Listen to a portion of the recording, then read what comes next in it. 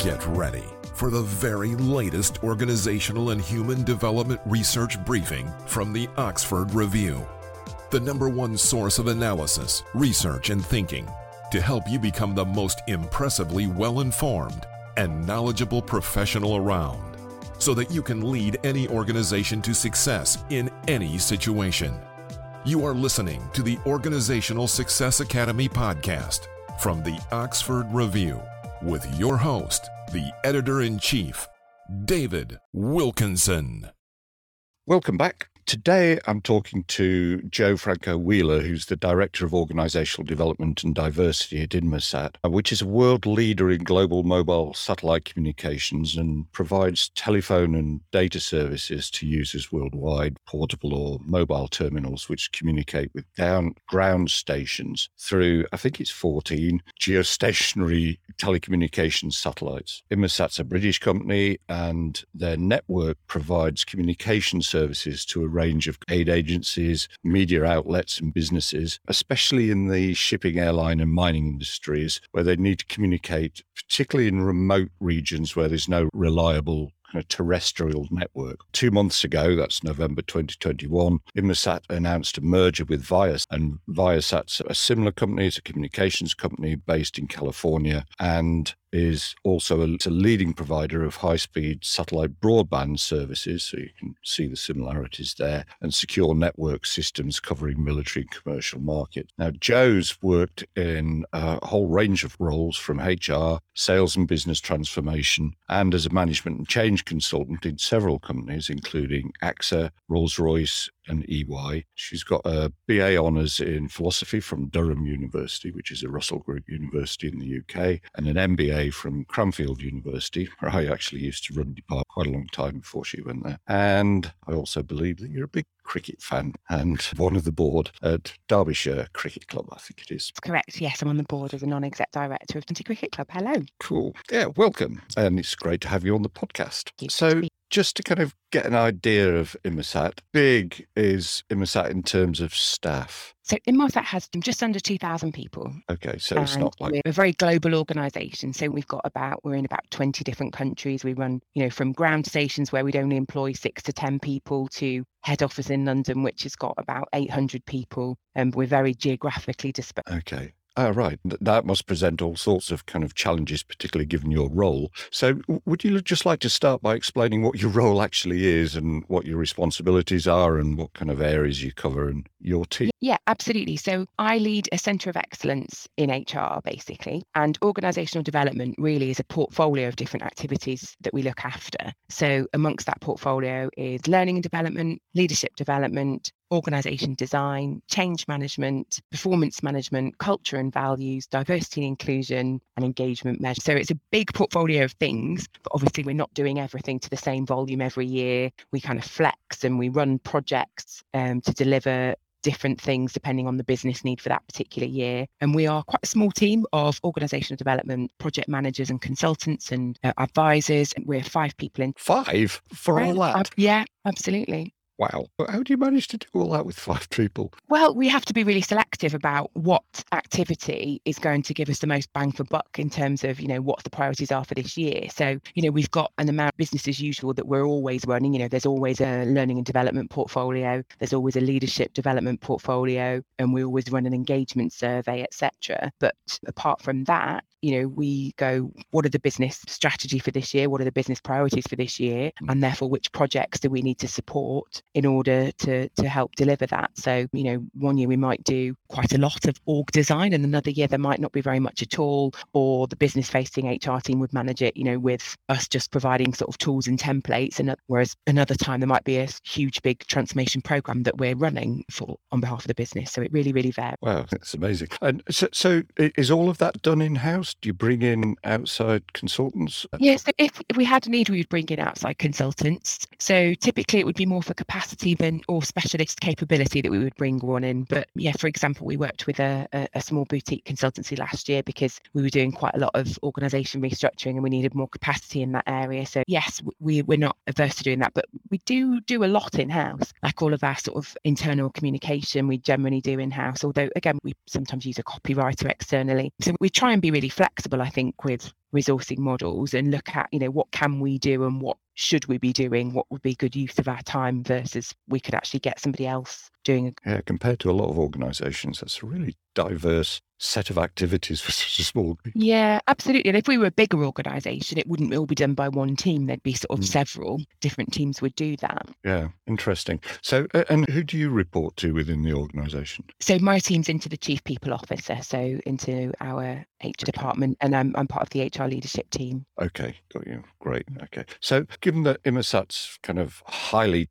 tech-based organisation, what are the biggest challenges you face, you and your team? Oh, this is could be such a long list. I think, which direction could we go in really with this question? So I'll pick out a couple, but I'm sure they're not, the only ones. I think, first of all, I think it's something to do with the need to balance respecting our traditions and our expertise, but with always keeping an eye on, what's happening and being innovative and following, external trends, and that need to be flexible and agile, and anything technical, it just moves so quickly, anything technology based. And we're not a fast moving consumer goods company, we're a satellite company. What we do has to be very de-risked and very long term. We launch a satellite, our satellites are the size of a double-decker bus, they're in geostationary orbit, they last for 15 plus years. So we've got to be, very safe and risk averse, but also open to what technology needs could be required that we could be delivering that we don't even know about yet within the lifespan of this satellite. So I think it's always a challenge to balance that sort of tradition versus innovation, that safety versus innovation. And, that kind of, I think it's a difficult one to do.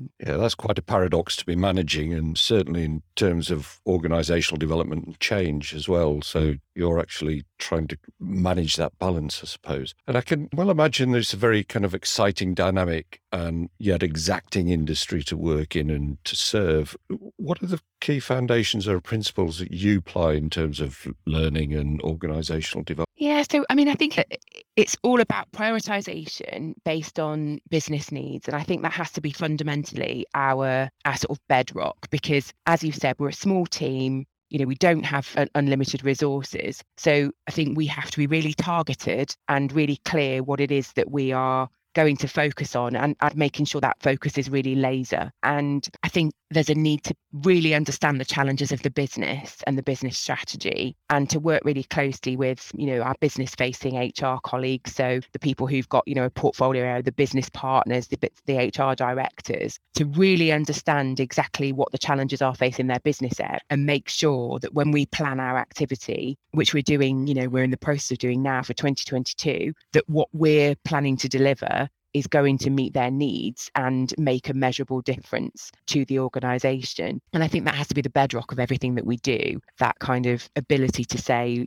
this is where you were and this is what you need. And it's also the balance of giving them what they want and what they need as well. Because, sometimes there'd be a desire for, I'll give you an example. So historically, my team were asked if we could deliver some sales training for some of the business there, because there was a belief that there was a capability gap in sales. And actually, what my team need to do is say, what is the organisational problem that you're trying to solve? Because actually, if sales isn't performing as you think sales should be performing, let's look at how is the team structured? What is the capability? How is the team rewarded? Are the incentives in line with the behaviour and the activity that you want to see? How are the processes? Are they getting in the way? What's the capability of the management team? Are they coaching, directing? Are you getting what you need? And there might well be a capability gap identified as part of that. But just sending people on some training isn't going to address making the team work better. It's almost trying to outsource managing the team better to somebody else if all you do is a sales training course. And, there are some brilliant sales training providers in the market, but they won't make a difference to your organisational sales performance unless you are really clear about where you are now and where you need to get to, and what this sales training will do and what it won't do. So, for example, we delivered a programme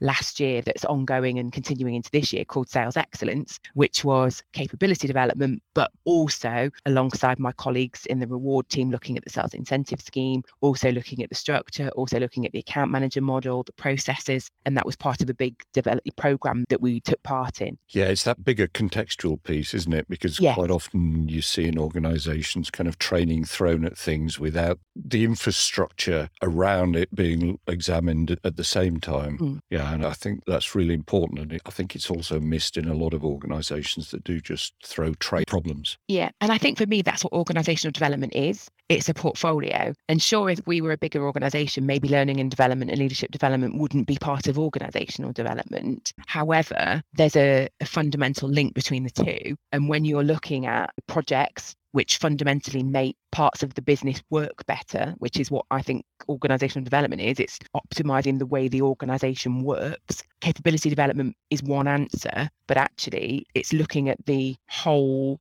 piece. It's taking that holistic view of what is working and what isn't and what projects are needed. And I think for me, that's the importance. It's that integration. And I think the other thing that's really key is making sure that you've got absolute support top down. So, making sure that actually you're not saying, well, I'm going to do this because this is the right answer, but that you've got a leader or a sponsor who's bought in and understands why you're doing what you're doing and is ready to sort of support it. Because we could have the best sales excellence program in the world, but unless account managers are being told this is important that you attend and you get something out of this, you're just not going to get the same impact and the same buy-in, and you might not even get people showing up without that. So it's that kind of starting from a really good understanding of the way things are now, having done that, forensically, and also making sure that you've got leaders who are supporting everything that you're doing. You've got that kind of back. Yeah, it needs to be up and down the chain. And there's an awful lot of research to show that a leadership management support is essential both for organisational development and learning and development, and that those things are tightly integrated. And quite often within organisations, they get separated out and they don't actually talk to each other as functions. So interesting, really interesting. And I can also imagine, kind of given the highly technical and specialised background of many of your staff and the fact that you're going to have I would think quite a range of staff in terms of qualifications, experience and roles. Can you just give us an idea of that range and diversity that you have at Inmarsat? Yeah, so we literally employ rocket scientists. So it's really willing, and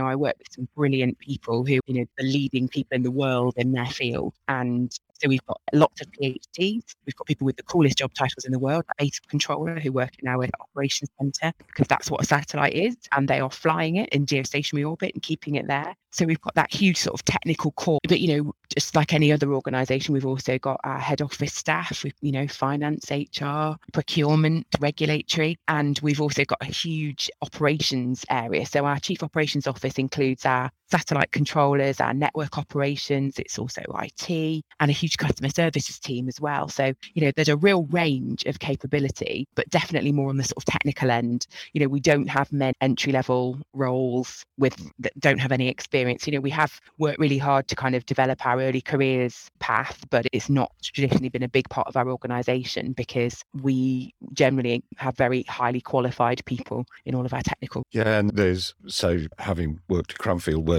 also, in fact, I was told once by a professor who pulled his glasses down and peered at me over them and said, "Dear boy, this is rocket science. This is what I teach is rocket science." I know, I didn't realise until I went to him, how often I used to say, it's not rocket science, and you can't get away with that there because people will literally say, yes, it is. Yes, it is. You can't say that anymore. Yeah, and what I found was that there's and this is the diversity piece, is getting that range talking to each other because they come from very different kind of mindsets and frames. And they're thinking about very different things, and yet in an organizational, parts of the organization need to be talking to each other. And how do you go about that? Yeah, well, we actually ran a very specific culture change program that started in 2017 and is still going now because, you don't change culture overnight. When I was hired, I joined a chief operations office. I worked for the CEO, and he hired me to do two things. One was to set up a change capability because he was running all the big transformation projects at the time, but they were all very technically led, and he didn't think we'd really got a handle on the people elements of it. So that was one part of my role.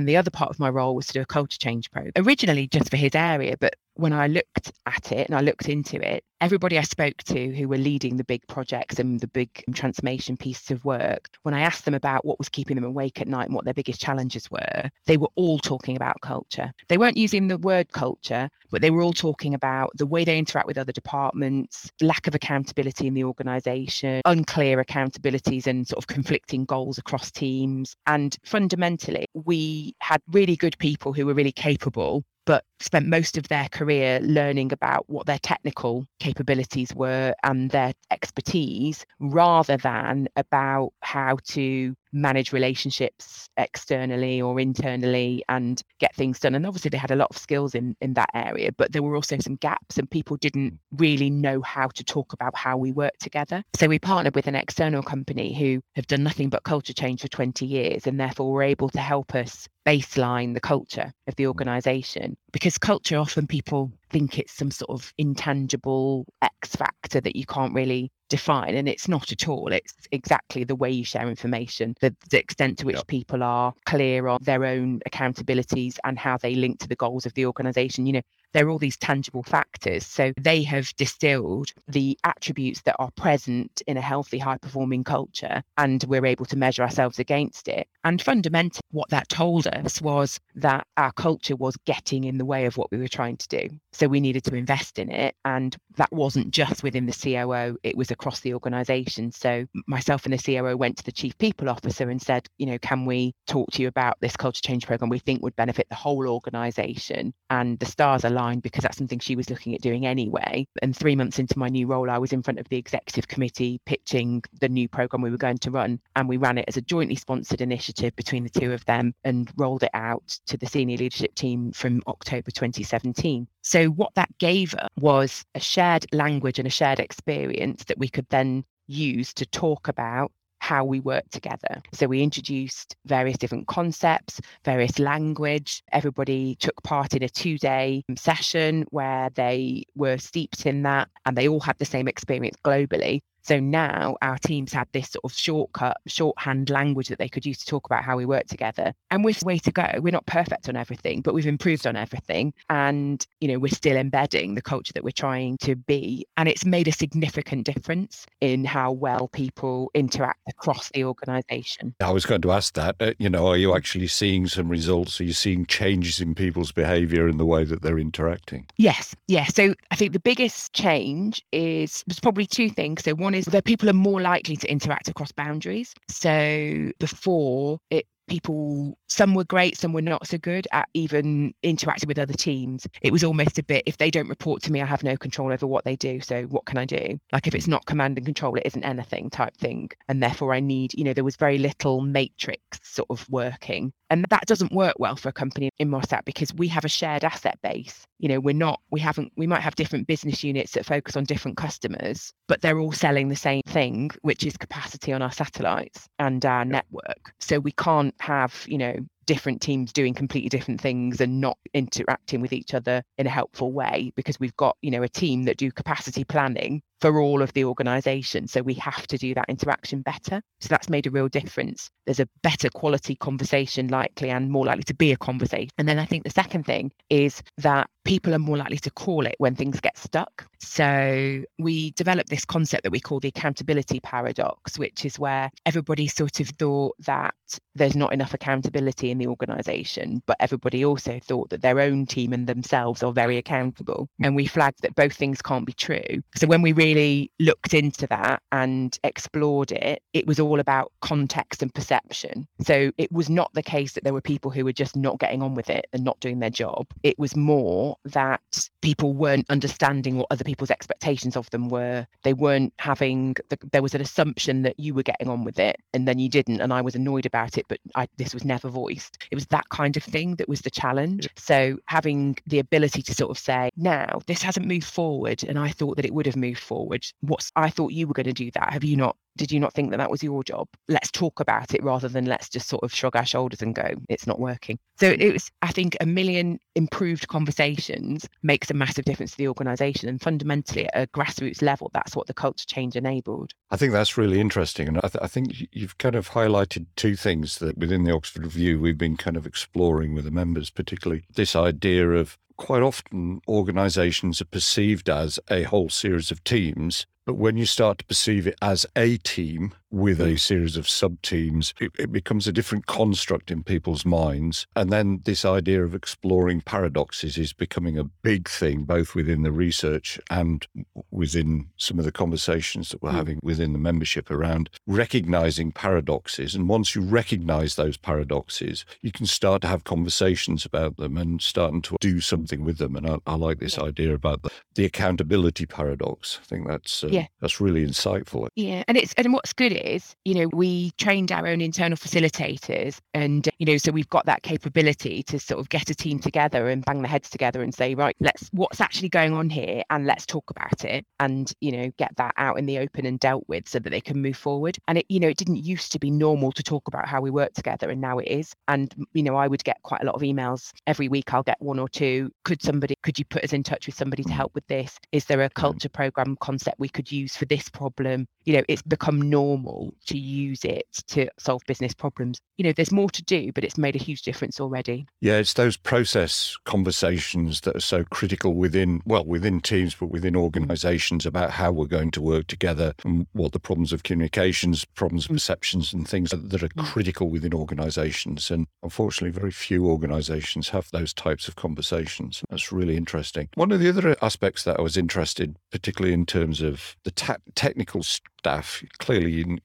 compared to a lot of organisations, you've got a high proportion of very technical people, PhD level staff, who in their work on a day-to-day basis are essentially data and evidence-driven roles and people, because they're trying to get satellites into space and keep them there. So, and that must be quite an exacting population to do change and learning development with, because their expectations of evidence and things are going to be quite high, I would have thought. How do you manage being evidence and research based in your team's practices, and what sort of sources are you drawing on in order to do that? Yeah, so absolutely. And luckily, it's a characteristic I'm familiar with, because not only, I worked at Rolls-Royce, where you've got lots of engineers and lots of very bright left brain people as well. And also when I was in management consultancy, I worked with lots of energy companies, utilities, very technical manufacturing, engineering type things. So I think, first of all, that sort of left brain, right brain concept's really, so obviously I'm not a psychologist, my understanding of it is rudimentary, but the idea that, left brain is evidence-based, fact, rational, things we can demonstrate, things we can count. If you've got lots of people who are naturally going to focus on that kind of thing, rather than the right brain, which is more relational, more conceptual, more about, relationships and how people kind of get on with each other and interact, and, less tangible and measurable, more abstract, you're going to need to make sure that your culture change program isn't a right brain program. So, we did have some challenges at the beginning, because when we started to look at changing the culture, there were a big swathe of people at Inmarsat that would have liked to see said, well, in February, we'll implement accountability, and that will be done by the end of February. And on March, we'll focus on, cultural boundaries and so on. And obviously, that's not how it works when you're changing culture. But what we did have to do was much more visibility of what the program plan was than we would normally do. So, we had a methodology for the culture change that had 5 different phases. Typically, in an organisation, we probably would have kept that to the project team, and people who were experiencing it would have just experienced it as they went along. But actually, we had people who were very inquisitive, and if they were going to engage in this culture change program, they wanted to understand, why was it happening the way it was happening? How was it going to work? What were you measuring, etc.? And for example, the first stage we did was a diagnostic of the current culture. And when we started to roll out the program,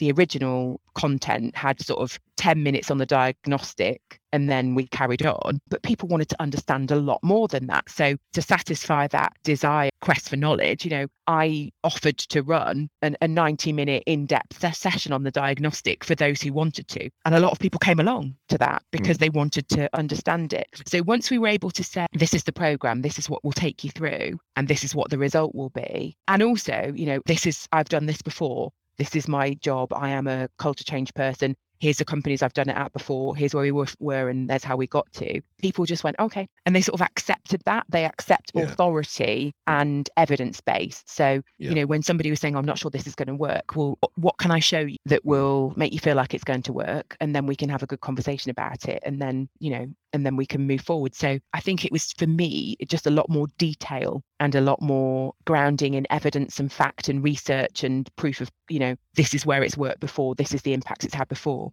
was needed. And that's fine. That's what people need to engage with it. Then we're happy to do it. We've got to be flexible. Interesting. Just given the time, I'm just going to skip ahead. What do you think are the biggest challenges facing organisations today in terms of organisational development, change and learning and diversity? Yeah, so I think, again, what a big question. I think there's so many different things we could talk about. I'll pick one on change. So I think that generally businesses underinvest in change as a capability, as an activity. So there is still, again, it's back to that left brain, right brain thing. If we do the perfect project that develops the perfect solution and then we roll it out, it will work. But actually, I think underestimating the amount of stakeholder engagement, the amount of hearts and minds communication, the amount of even just the technical change impact analysis. Have we really thought about what's changing for people and what we're going to need to do about it to unblock it? Typically, I think people invest in change management only after a fail. So it didn't work. Why didn't it work? We need more change management, rather than just accepting that it's part of good delivery of change, of transformation, is to invest in the people elements of it up front. I mean, then there are companies that are really mature at this, but so many companies underinvest until it fails and then do the bare minimum for it not to fail, rather than, really kind of go, let's get this right, and make it fundamentally part of it. So that's one. I think the other is not wasting the gains that we've had due to the pandemic. So really early on, when we all started to work from home in March 2020, I was attending sort of, different networking events where there were people from different companies. And really early on, you could see there were those who were sort of saying, wow, this is such a springboard. We've been trying to do this for years. So for example, in that we'd done projects we'd done a whole campaign called Flextember in September 2019 to encourage more flexible working. And, for us, this was a springboard because we'd got a few people who really didn't fundamentally believe it worked if people worked at home, and they wanted to see them. And, we were able to demonstrate, look what you can get done when people are working remotely, it still works. So there were people who used it as a springboard. And then there were other people who were immediately even then saying, how are we going to get back to normal? As in, the desire is everyone back in the office. And now you can see that, some of the big banks have come out and said, our special sauce is everyone in the office together. That's our culture. And there's going to be a real divide, and people are going to vote with their feet around the kind of company they want to work for. So I think it's giving people that flexibility and recognizing that they want to have a life and work from home a lot. But equally, you've got to feel like you're part of something. So, that worked for us because we'd all worked together for a number of years. But in 5 years, 10 years, when there's a churn of people, there'll be 50% of people who never worked with everyone in the office and have barely met most of their colleagues. How do you still have a culture and a sense of belonging when you're not together physically all the time? And then also, how do you create an environment in your office where people want to come in? Because we don't want to be forcing people to come in and sit at a desk to do their work that they could do at home. We want them to want to come in to collaborate with their colleagues. So it's creating that workplace environment that will stimulate and enable collaboration and engagement. That's what we're looking for. Yeah, amazing that you were doing that just before the pandemic. That was so fortuitous. Yeah. Well, it really was, because it meant that we were ready, because, it's not just about telling everybody to go home. We'd got all the policies set up. We'd got all the guidance. We'd invested in expanding our virtual IT, because we didn't have the capacity before 2019. We didn't have the capacity for everybody to suddenly work at home. So, we'd already done that expansion because I'd worked with our IT team and lobbied them to sort of go, we want more people working at home. Can we expand the capabilities to do that? So it meant that in March 2020, we were able to just say everybody remote. I mean, not everybody. we did have a small number of operational roles who needed to be in the office or, in the satellite operations centre or the network operations centre. But, 80% of our roles, everybody could go home, and we were ready to just sort of click our fingers and that happened. And that, saved us a whole lot of pain. So yeah, my team were very popular in March having done that. It was fortuitous. Obviously, we didn't know it was coming. Yeah. And that's not just the technical side. It was also the kind of mindset side of some of the managers and leaders, wasn't it? It was, yes. So we were really punchy actually with that because, in my view, pretty much every flexible working policy says the same thing, which is you can if your manager says you can, and it's not detrimental to the business. So fundamentally, you could have two teams led by different managers doing exactly the same thing. And one manager says, yeah, sure, work wherever you work, not interested, as long as you're getting everything done, I'm interested in output. And another manager who goes, yeah, I prefer to see you. I think people shirk when they work from home. And they've got a completely different working environment because of that. And the policy would support both of those managers. So we took that one step beyond, and we had, really quite punchy FAQs that said things like, oh, my team's quite junior, so is it okay if I opt out of Flextember? No, the issue here is that you don't trust your team. Them being there doesn't make them any more productive. Have you thought about how are you actually monitoring what they're doing? Because presenteeism isn't monitoring it. Maybe speak to your HR manager about helping you manage your team better, or questioning what it is about them that you're not trusting. Like, what's the problem here? We're expecting you to support this, and you can't just go, it's my personal preference, and opt out. So, we were really empowering employees to say, I've read these FAQs and it says here that I should be allowed to work from home because you haven't got any good reason why not to. So I want to. Can we talk about it? So that hearts and minds bit was great. But also, we did have a few people who just fundamentally were resistant, and it's been demonstrated to them through the pandemic that they're things they were worried about weren't applicable. Yes. Yeah, we're seeing that in a lot of organisations now. That's brilliant. Yeah. Okay, just to finish off, if you had 3 pieces of advice for a new head or director of organisational development, diversity and or learning, what would they be? 3 pieces of advice. So I think the first one would be understand how you can best add value to the business. So there's a temptation to kind of go, oh, I know what best practice in HR is, and therefore I'll introduce that. So what we don't have a leadership development program, I'll introduce one of those. Or we don't have a performance management program that I think works well, I'll introduce those. Actually, what is it that the business needs, and what are the things that are going to make the biggest difference? So I think that would be the first one, understanding, the business challenges and how you can best meet those and prioritizing what you do according to that. I think the second one would be to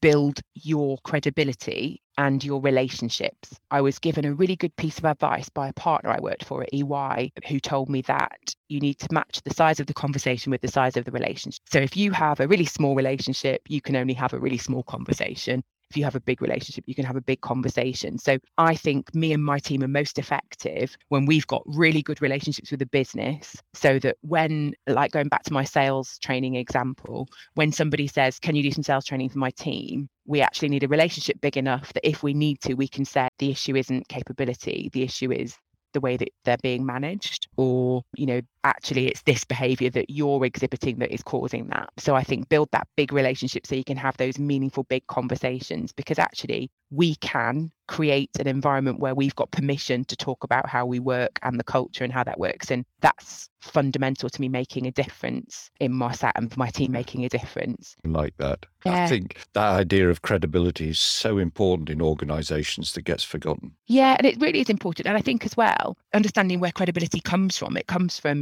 doing a really good job and being honest. But for most people, demonstrating you've actually heard and understood them and understood the business. What they want from us is, I understand what makes this business work, and I think this will make it work better, and this is what, and because then they know we're on their side and we want to work with them, shared goal and so on. And then I think the third question, listening.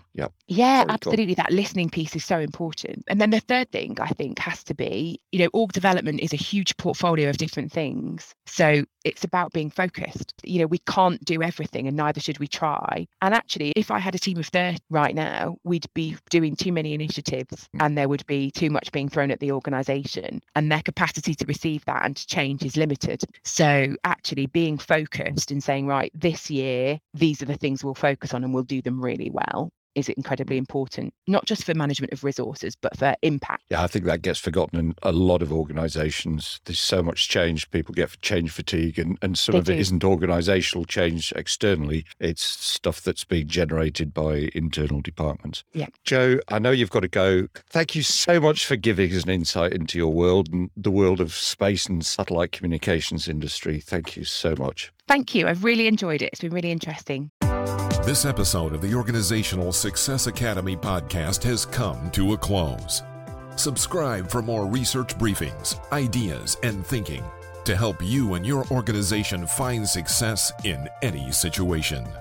Remember to rate and review this podcast so that we can continue to bring you the best and very latest research thinking and ideas available.